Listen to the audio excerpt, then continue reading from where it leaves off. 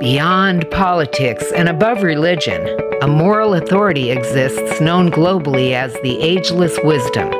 It's the study of consciousness, the mystery of awareness, which cannot be measured, yet will not be denied. This podcast from Michael Benner's Wisdom of the Soul class features weekly lessons in metaphysics, mysticism, and esoteric philosophy. Those who attend live and free of charge on Zoom may also participate in group meditation and Q&A. Register for our newsletter at michaelbenner.com. Welcome to the Ageless Wisdom Mystery School with Michael Benner. Well, good morning and welcome to the Wisdom of the Soul from Southern California. My name's Michael Benner, and this is a presentation of the Ageless Wisdom Mystery School. And if you're here with us live, that's great. We're going to do an opening meditation. Now, we do podcast this, but we edit out the Q&A, and I also pull out the meditation. So join the live Zoom class here on Sundays if you can to get the whole thing. Or the YouTube, the video on the Ageless Wisdom Mystery School YouTube channel is unedited. So you get the whole thing there too. So whether it's a podcast and available wherever you get podcasts, we're on all player apps and aggregators and directories, or the YouTube channel. But if possible, join us here live when you can. On YouTube, if you'll subscribe, you'll get a notice every time a new class is posted. So subscribe, like, and comment if you would.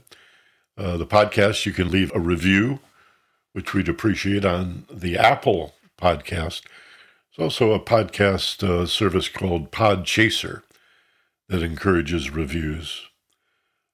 Search for Ageless Wisdom Mystery School, not Wisdom of the Soul. This is the class, but the larger project, the school, is Ageless Wisdom Mystery School. Google it. If there's a past show and you don't know, gosh, what was the number of that show? When did that show? Just Google Ageless Wisdom Mystery School and a keyword, and you might be surprised. They tend to pop up.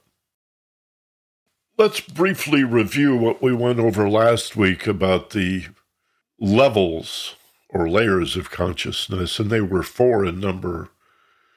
And we did them from the outside in, so number 4 was, we sort of did it backwards. The 4th level of consciousness is the human mind. Our ability to think and feel, to problem solve, to make decisions, to do so consciously. The mind. The mind is everything. Notice we have medical doctors whose area of concern is the physical body. We have mental health specialists, psychologists and psychiatrists, and to some extent, I guess, social workers. But when we talk about mental health, that includes thoughts and emotional feelings, doesn't it?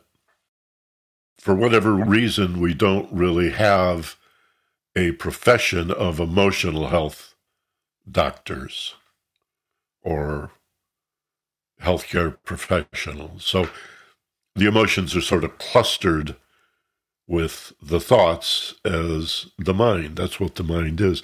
The mind, perhaps even better considered, is consciousness. The mind is an extension, again, this 4th layer of consciousness itself. So I can have thoughts, even though I'm not very conscious of the thought process, or I can learn to be increasingly conscious of my thoughts, the ones that I deliberately and purposefully engender, and the intrusive thoughts that we talked about on a couple of occasions a few weeks ago, the task unrelated thinking, the monkey mind, the jabber, roof brain chatter. That's another phrase for it. The 3rd level, somewhat below the mind, is sense and sensation. Your ability to see and hear and touch and smell and taste. Below that is the store or the warehouse where all the qualities, the forms, the laws of physics, ethics and values, the conscience that not only knows right from wrong and good from bad and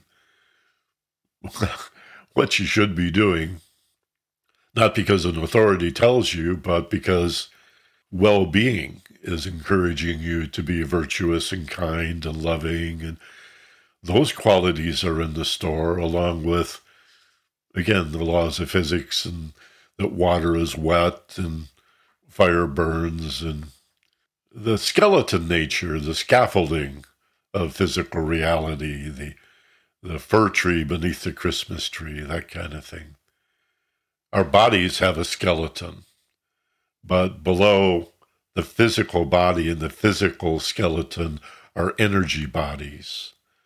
And I think it's important to consider from time to time when you hear someone talk about auras or energy fields, that these do not emanate from the physical body, as you might presume, but in fact the physical body is an emanation of the energy field that appears around it to those with the eyes to see. Come on, it's the clay of the earth. That's what your physical body is. It's the food that you've consumed that becomes clothing, or the instrument that we use, or the vehicle that gets us around from place to place.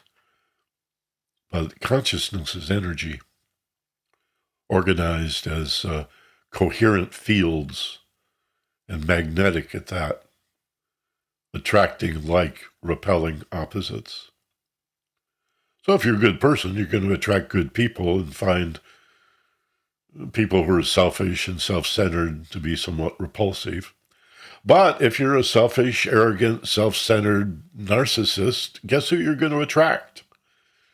Narcissists love narcissists.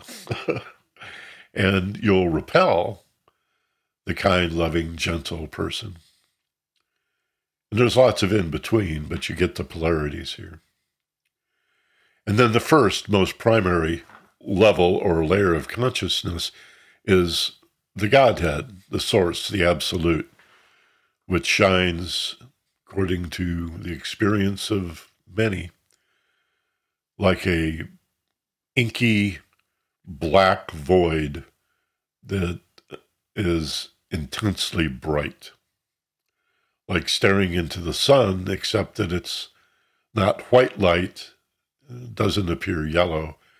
It's just empty, bright blackness, the source of which consciousness arises, and all things rise out of that, like waves on the ocean that we were just contemplating minutes ago.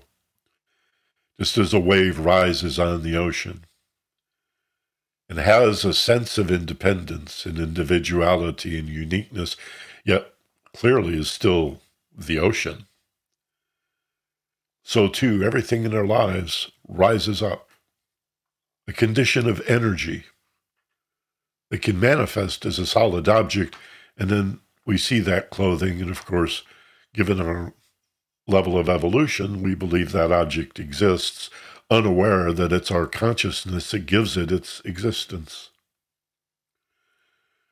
Next week, I hinted at this in the newsletter this week. A week from today, we're going to discuss a classic experiment from quantum physics called the double slit experiment, which is this amazing conclusion, this evidence, this experimental evidence that suggests that energy and matter are not only the same, but they coexist as waves and particles simultaneously. Not merely a photon, a little packet, energy packet of life, like a little Tide Pod. That's what light is. It's made up of particles of light, little photons, that act like energy, but in some cases act like little particles. Well, not only photons, but even electrons, which we say, well, those are particles. Those are little tiny bits of matter, right? And I seem to remember in high school learning that the electrons rotate around the nucleus of a molecule in these energy shells, and that they're counterbalanced by one proton and one neutron. And hydrogen has one of these, and helium too, and so as we go through the whole periodic table. But whoever told you that those electrons spinning in the shells, the energy shells, are actually flashing on and off? They disappear and then they pop back into existence and then they disappear again. The whole physical world is flashing like a light bulb 60 times a second, but it's so fast you don't see the flashing. Like a movie, was it 26 frames per second in a old school movie? But it looks like smooth motion to you. You don't see the 26 still frames, and that's reality. We see it as smooth and continuous. In fact, it's flashing. Even consciousness flashes. I interviewed a professor, actually, he's the chairman of the Department of Consciousness Studies at the University of Arizona in Tucson. And he's doing research into consciousness, some amazing research. And trying to remember his name. I'll think of it in a minute. And he was saying that they'd been studying Venus flytrap plants to discern the level of consciousness in a plant, particularly the Venus flytrap, which responds so immediately and directly to the stimulus of an insect coming into the trap, and then bam, it closes like another animal might and begins to digest, having swallowed the fly. Well, how conscious is that? And he said, well, it's sort of like consciousness taking a still picture once or twice a minute. That's the consciousness of a plant. It's aware of itself once or twice, 3 times maybe, per minute. With just a flash. Whereas a human being has these flashes of consciousness at millions of times per second. And so we are more conscious, we are more aware than plants. And of course, in the middle are the animals, which are less aware than most humans. I think some animals, on occasion, are more aware than some humans, but you understand my point. Which animal are you talking about? A dolphin, a whale, a spider, a mosquito, your dogs and your cats? I've touched on self-awareness in animals in the past, may talk about it in the future again. Besides humans, there's really only 8 animals that we know of that qualify as self-aware.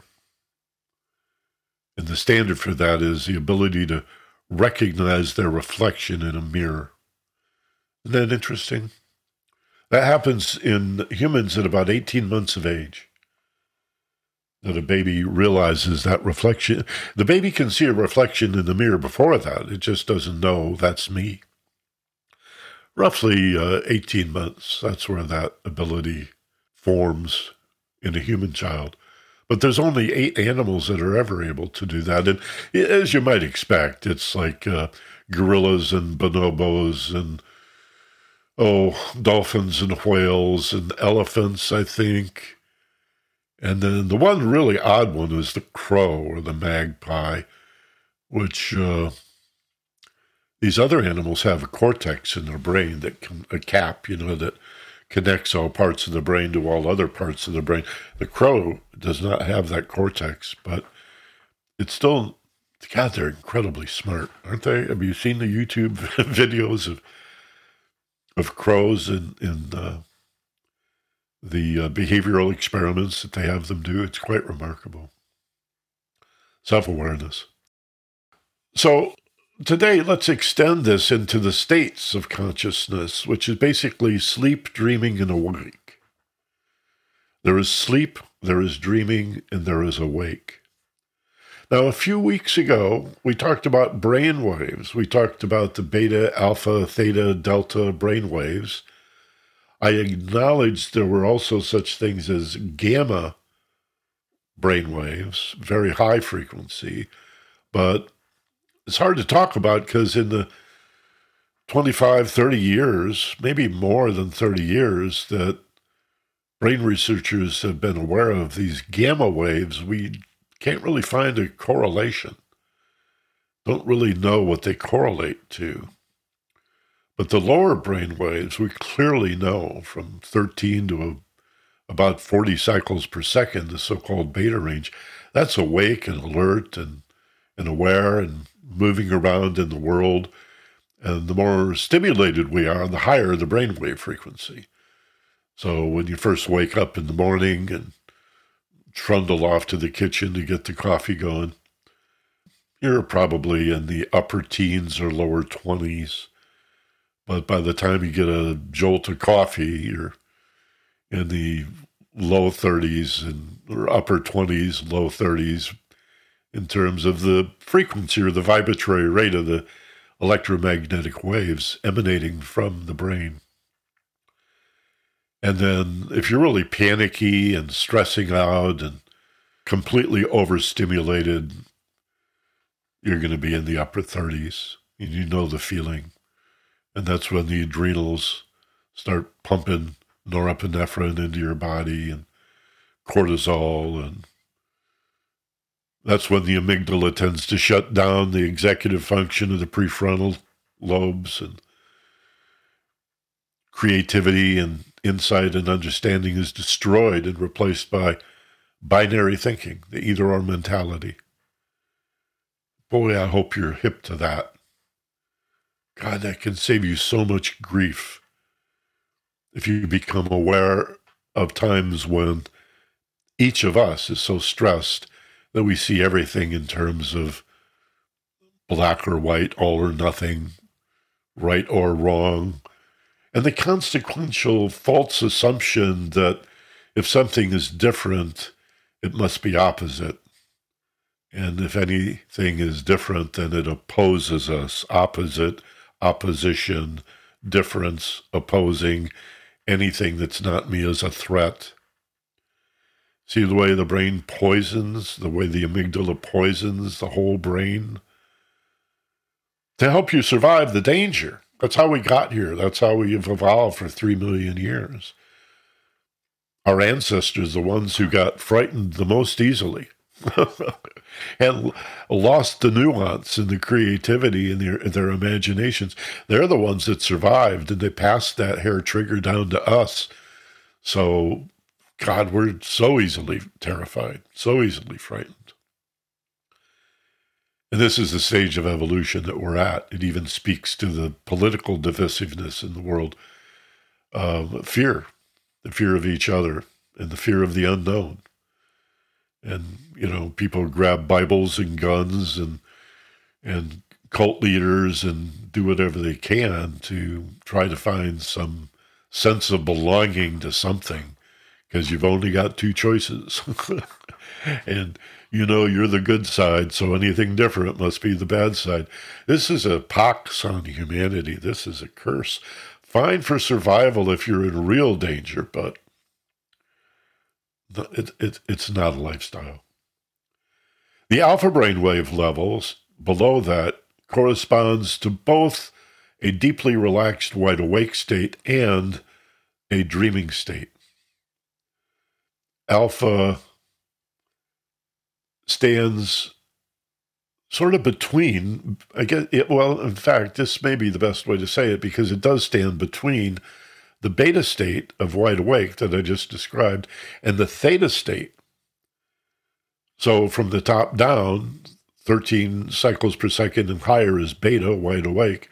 But then coming down, alpha is like 8 to 12, like 10 cycles plus or minus.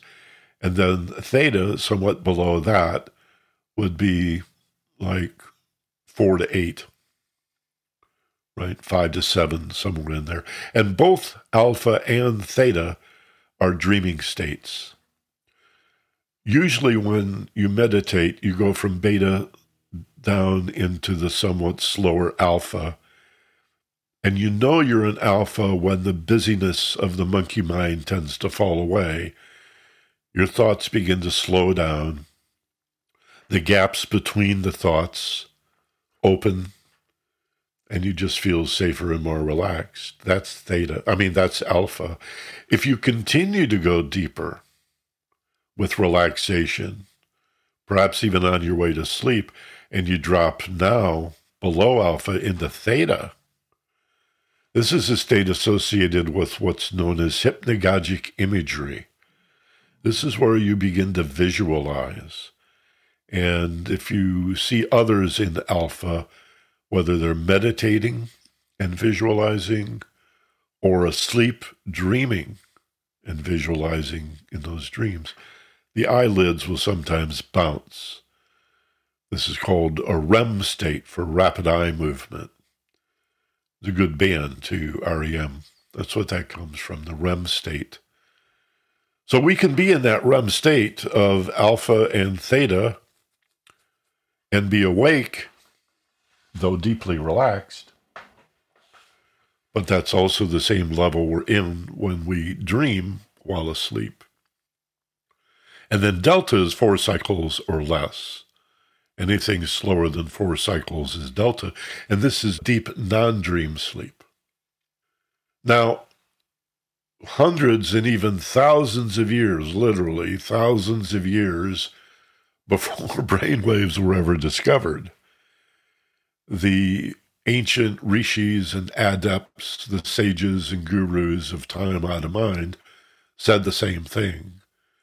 And it's part of the wisdom traditions and the mystical traditions that are still taught today throughout the world, particularly in the East and Middle East cultures, but in the mystical cultures of all philosophies and religions. There is an understanding that these are the 3 states: deep sleep, non-dream sleep, the sleep and dreaming stage, and then the wide awake stage. A couple of points to consider, although I'm not going to dwell on this because I just don't have much to say about it. There's not much that can be said about it, but it merits some reflection. There are many, many teachers in Vedantic philosophy, the ancient Vedas of India and the Far East, in shamanism, all around the world, including the indigenous peoples of the Americas, who have said repeatedly that deep non-dream sleep in death is the same state. That when you sleep deeply and are not dreaming, you are effectively dead. So people say, well, what is dying like? What is it like to realize that you're dead? Well, it's like waking up is what it's like. Only you wake up and find out all of this was a dream. I love that little Stan Laurel from Laurel and Hardy. That's who Stan Laurel is. That quote I put in the newsletter. How did it go? I had a dream that I was awake, and then I woke up and found out I was asleep. Yeah, the corollary between deep non-dream sleep and death is something that is discussed over and over again. And you say, yeah, but it's not death because the body is still breathing and the brain waves are still indicating vitality and the heart is still beating and all the vitals look good. And of course, there are so many experiences that we can have in deep sleep. There are fortunately now sleep study labs where all manner of sleep disorders are researched and treated. Night terrors, for example. So many of the abduction phenomena that we hear around the UFO stuff is really a function of sleep disorders. I won't say all of them. I don't know that to be the case. There's more that we don't know than what we do know in this whole field of aerial phenomena, unidentified aerial phenomena. I don't want to get into all of that, but a lot of it is sleep disorders. There's something called the old hag syndrome, where people believe that they're awake, but they're in a twilight state, in a theta state most likely, still asleep, but believing, lucid, in that you're aware of feeling, in this case, very frightened. As if, in fact, it often has racial overtones, that someone very threatening and very frightening, like some sort of, again, alien being. It could be, to an American, an alien is somebody from South America, but they could be the Greys or aliens from another place. They have these experiences. They're widely reported. You listen to George Norrie any night of the week, you'll hear sleep disorders described as, some sort of alien encounter. Sleep paralysis. This is something that I've suffered. It can be very frightening, where you're awake enough that you make an attempt to move, to roll over, maybe to get out of bed. You're just paralyzed. You can't move. And that's a horrible feeling. And you try to yell out to somebody to help you, and you can't yell. You can't speak. And then you try to throw your body one way or another. What researchers have found about this, I'll say, is that it almost always happens when you're sleeping on your back. And so one of the treatments, if you've ever had sleep paralysis on waking, is to do your best to sleep on your side or to sleep face down. But side sleeping, for whatever reason, seems to be a cure for that sleep paralysis. So, gosh, this is a huge field and sort of outside of our purview, at least today, to go any further into that. But just as we compare the deepest non-dream sleep to death and honor that the body has a vitality of its own and an innate and inherent intelligence of its own that keeps us vital and alive during those sleep states, it's the consciousness that fades in and out. We can also consider that the dreaming that we do every 90 minutes or so, most sleep cycles are a 5 or 6 minute dream every 90 minutes or so. And throughout the night, the dream period gets a little shorter and the length of the dream gets a little bit longer, but not to a great degree, only slightly. That when you wake up, why would that not also be a dream? And here's where the philosophies start to blend and intersect, and you go, oh, wait a minute, I've always heard these mystics say that life is a dream. Row, row, row your boat gently down the stream. Merrily, merrily, merrily, merrily. Life is but a dream. Or the mystic will say it's all an illusion, or it's a delusion. It's an appearance of a reality that is only a projection of consciousness. And you say, well, that sounds like I'm dreaming when I'm awake. Well, why wouldn't you? And so I'm offering this not as solutions or answers to anything, but as ways of helping you to outline the research that you may wish to do. I'm not demanding that you do anything, but you may wish to pursue this in reading of books and articles and abstracts, do your Google research.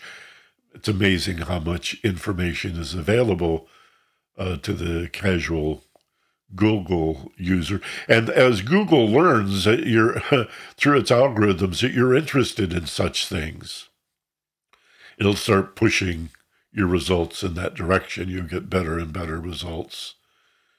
And those conspiracy theories you've been checking out, those will start to fall off your, or drop to the very page 40 on your search results, right? The more you research the things that you really are interested in that are really wonderful and illuminating and positive and life-affirming and uplifting, Google or whatever search engine you use, Safari or, I don't know, the old one's still around, Alta Vista, Dogpile, we had a whole bunch of them. Microsoft has a new browser too. The more you use those to look up this really interesting material, the better results you'll get. So I just want you to think in terms of consciousness in all of these different ways. And even these two models are a bit much. The idea of consciousness as the source, the creator, the absolute or Godhead, emanating out through this store or warehouse of forms and names to our sense and sensation, and then to the mind, our thoughts, feelings, and intentional behavior, our health and well-being, our attitudes and our moods. And then this other model, the states of consciousness through which our awareness expresses, or I could say the states of awareness through which consciousness expresses itself. The sleep, non-dream sleep, the sleep and dreaming, which includes, in a sense, daydreaming, right? You can daydream intentionally using your imagination, which is really a waking state, deeply relaxed waking state. And then the corollaries, the brainwave corollaries of delta, deep non-dream sleep, theta, dreaming, also with awareness, a deep trance-like state, associated in both cases with vivid imagery. Alpha, which is mild relaxation, any decent meditation will take you into alpha, or just go sit outside for 10 minutes. Watch the birds and the butterflies, and you'll be in alpha in no time, right? Or light a candle and just sit back and watch the candle dance. Do your best to think of nothing, but just watch the candle. Boy, you'll go into alpha right away. And then the wide awake state, where we live the vast majority of our lives focused out on these objects and struggling with a life that we believe is being done to us. Like Alice through the looking glass. Like, which side of the looking glass am I really on? Now, I'll just quickly touch on the powers of mind, because it's already a few minutes after the top of the hour. The one model that I really think you'll benefit from understanding: conscious mind, unconscious mind, subconscious mind, preconscious mind. What are we talking about? Are these 4 different minds? If you don't mind. Basically, there is one mind, and that's the all that is. There's one life. There's one mind. There is one of us here. It's a universe, one thing spinning around, one dance. That's the mind, the consciousness, that all things exist within. Not only is spirit in the world, in all things, divinity immanent, it's also transcendent. So the I don't want to say the opposite. The other side, the obverse, is also true. Not only is divine spirit in everything, but everything is in the one. The one is in everything, and everything is in the one. That is panentheism, immanent and transcendent. Now, each of us as individuals incarnated into form as this physical body that we carry around, this vehicle, this instrument that we use to get from place to place in this world. So we get a piece of that mind, an aspect of the mind. The whole mind is available to us, and sometimes we're able to see more of it than at other times. You may have experiences of so-called ESP, telepathy, clairvoyance, precognition. Called a friend of mine yesterday. He said, "Damn, I can't believe it. I was just about to call you. We hadn't talked in probably 6 weeks." I believe him. I don't think he was BSing me. I think we really were on each other's mind. I just happened to make the call before he had a chance to. And I'm sure you've noticed this. And there are countless other examples that we won't explore today. All that ESP, that precognition, clairvoyance, and, now they call it remote viewing, that's all explainable and completely understandable if you realize that your aspect of consciousness is just an extension or a fragment or an element of the whole. And even that consciousness is variable. Part of the mind that we call our own, my mind, is conscious. Most of it is not. So there's no level at which there's more than one mind. It's just how much of it do we have access to? And how much of the mind, the totality of the absolute of God, do we have access to? How much of our own mind do we have access to? Birthdays generally tend to be big days. How many of your birthdays can you even remember? How much of your life that at the time seemed so important and so dramatic or traumatic, so significant and meaningful, has faded to the point you can't even recall most of it. It's just not even available. Is it stored somewhere? Yeah, it's in your mind. It's in the one mind. But we don't have conscious access to it. So the consciousness is typically thought of as the tip of the iceberg. The tip of the iceberg may be huge. It may be enormous. Most of it is underwater. It's submerged. And so it is with the part of the mind that we call the individuated mind, the conditioned mind of a given individual. Subconscious is just another word for unconscious. It's a word that is used commonly in everyday language. It's not really the scientific term. Technically, the subconscious is the unconscious. There is something in a lot of psychology, a lot of the literature about a preconscious mind, which is a set of information, some insight or understanding that is moving from the unconscious into conscious awareness, but it hasn't quite arrived. It's like in the on-deck circle, waiting to come up to bat. It's in the wings, about to come out on stage, and you can feel it. Sometimes you can feel this thought or this feeling. Does a thought have a feeling? Or is it a feeling? This is where thoughts and feelings intersect and overlap somewhat. Thoughts can be accompanied by feelings, and of course feelings can trigger thoughts. But there's a sense, there's something formulating that I can't quite put my finger on, and I can't really get my brain around.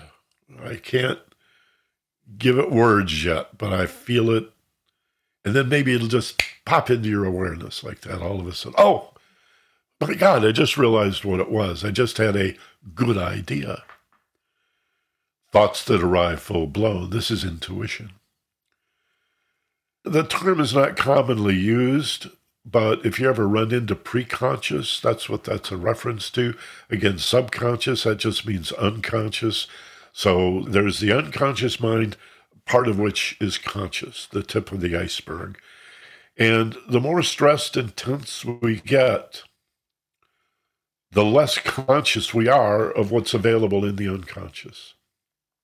And as we learn to relax and even meditate and contemplate formally, it's as if we get greater conscious access to the storehouse of the unconscious mind. One way of thinking about this relationship of the conscious mind, the tip of the iceberg, to the rest of it, the unconscious, is as if there's a valve, and that stress, tension, anxiety, frustration, irritation, fear, by any name, tightens that valve, closes off the connection, makes us less conscious and more unconscious. When, on the other hand, we learn to breathe and let go and relax, like a formal meditation or reflection exercise, that valve dilates, it opens. And so the flow of information between the conscious and the unconscious is greatly enhanced. And it's a two-way street. So by relaxing and opening the valve, not only is there less resistance to this enhanced flow of information, memory, insight, understanding, realization, epiphany coming from the unconscious into the conscious, but relaxation, because it opens that valve, also makes us more amenable to suggestion. We learn quicker.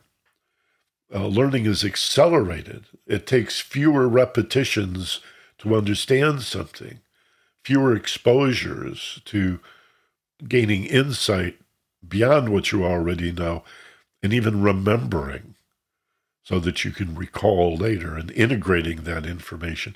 Comprehension is enhanced in both directions, you see. That's the primary benefit of relaxation.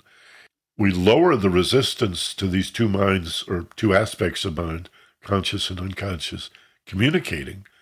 So we get more insight and understanding from the unconscious into the conscious. But we are also facilitating the ability of the conscious to guide and instruct, suggest, or even command the behavior of the unconscious mind.